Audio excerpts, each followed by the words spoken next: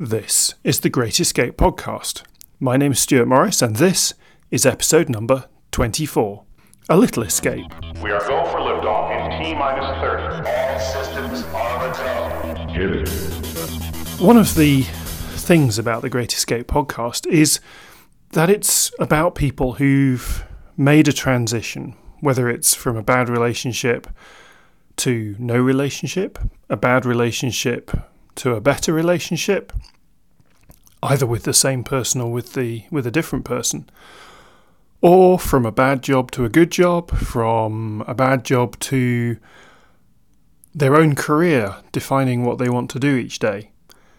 Whatever the change has been, whatever the escape from some intolerable situation into a life that is more intentional, more thought through and deliberate, it doesn't really matter what that is, but one of the key things, certainly for me on my journey, has been to find a life that is dominated by contentment and joy and fun, rather than a life that's dominated by the 9 to 5 and a commute. And this was really interesting today. Somebody commented on a Facebook post that they thought I was a really hard-working person, and my immediate response was to burst out laughing. Because whilst, if you ask my wife, I do spend a lot of time working pretty hard, actually, from my perspective, I spend most of my time having fun. So am I working or am I having fun? Are the two incompatible? And actually, the answer isn't that they are incompatible. They are entirely compatible. But generally, only if we think about it, only if we work hard in order to work out what it is we want. And for me, one of the biggest transformations came when I suddenly realised that I needed to stop thinking about what it was I wanted and start thinking about what is the life that I want to be leading in 5 years' time or 10 years' time. Now, that's not the same as writing a business plan with a 5-year time horizon, because in 5 years' time, the economy could have crashed again, or somebody could have invented some insane new technology which will make Facebook obsolete, or the internet will be a completely different flavour of thing. So it's not about looking at the detail of what life will be like in 5 or 10 years' time, but what do I want my life to be full of? And the answer is very simply, I don't want money to be the limiting factor in my decision making. I want my time to be largely my own and reasonably flexible, so that if I wake up and it's a beautiful day, and I decide I want to go for a walk or spend some time with my wife, or perhaps by then I might have grandchildren, spend some time with my grandchildren or go for a fly, that actually that's possible, rather than the day being full of meetings or full of phone calls or whatever it is. Now, none of those things require a particular route to get there. None of them are saying I want to be earning X amount of money through a particular income source. So it's much more high level, strategic, if you like, thinking about what do I want my life to feel like, rather than what do I want it to look like in detail.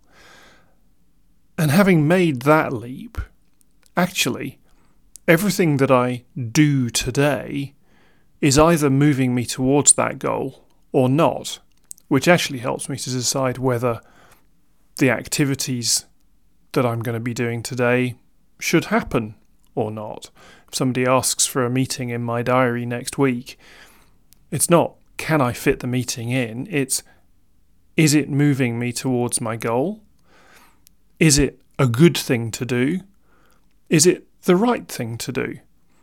Because sometimes you do something not because it's moving you towards your goal, but it may be helping somebody else towards their goal, in which case it's a good thing to do. And sometimes actually doing the right thing in terms of sort of the greater good overcomes the need to be goal orientated.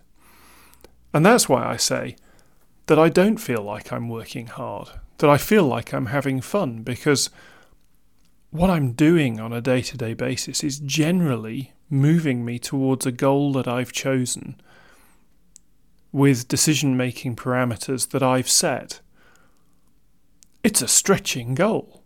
I know roughly what the sum of money I need to have invested is in order for money not to be the limiting factor in my decision-making processes. It's not that I want to buy a £20 million yacht and have it moored in the harbour at Monaco. I'm not talking about that sort of insane wealth which seems to destroy people on the way to getting it. I'm just talking about not having to worry about the bills and not having to worry about whether there's enough money to allow me to do what I want to do next. So perhaps that's the thing to think about. Don't think of what it is you want to be doing, but what is it that your life will feel like in 5 or 10 years' time? And start there and then work backwards, because that will help you work out what it is you need to be doing. Thank you so much for listening to this episode of the Great Escape podcast. You can find other episodes at all the usual places on iTunes, Stitcher and Spotify, or at the website greatescapepodcast.com/episodes. And if you'd like to contact me to talk about any element of this episode or others have covered, please go to greatescapepodcast.com/contact, and you can find all the ways of getting hold of me there. And if you're stuck in a situation and you can't find the way out, please go there, send me a message, and let's see how we can work together to get you unstuck and moving forward with your life again. Please do share this podcast with your friends and family, other people you think might appreciate it, and comment on episodes or send me a message. I'd love to keep the conversation going.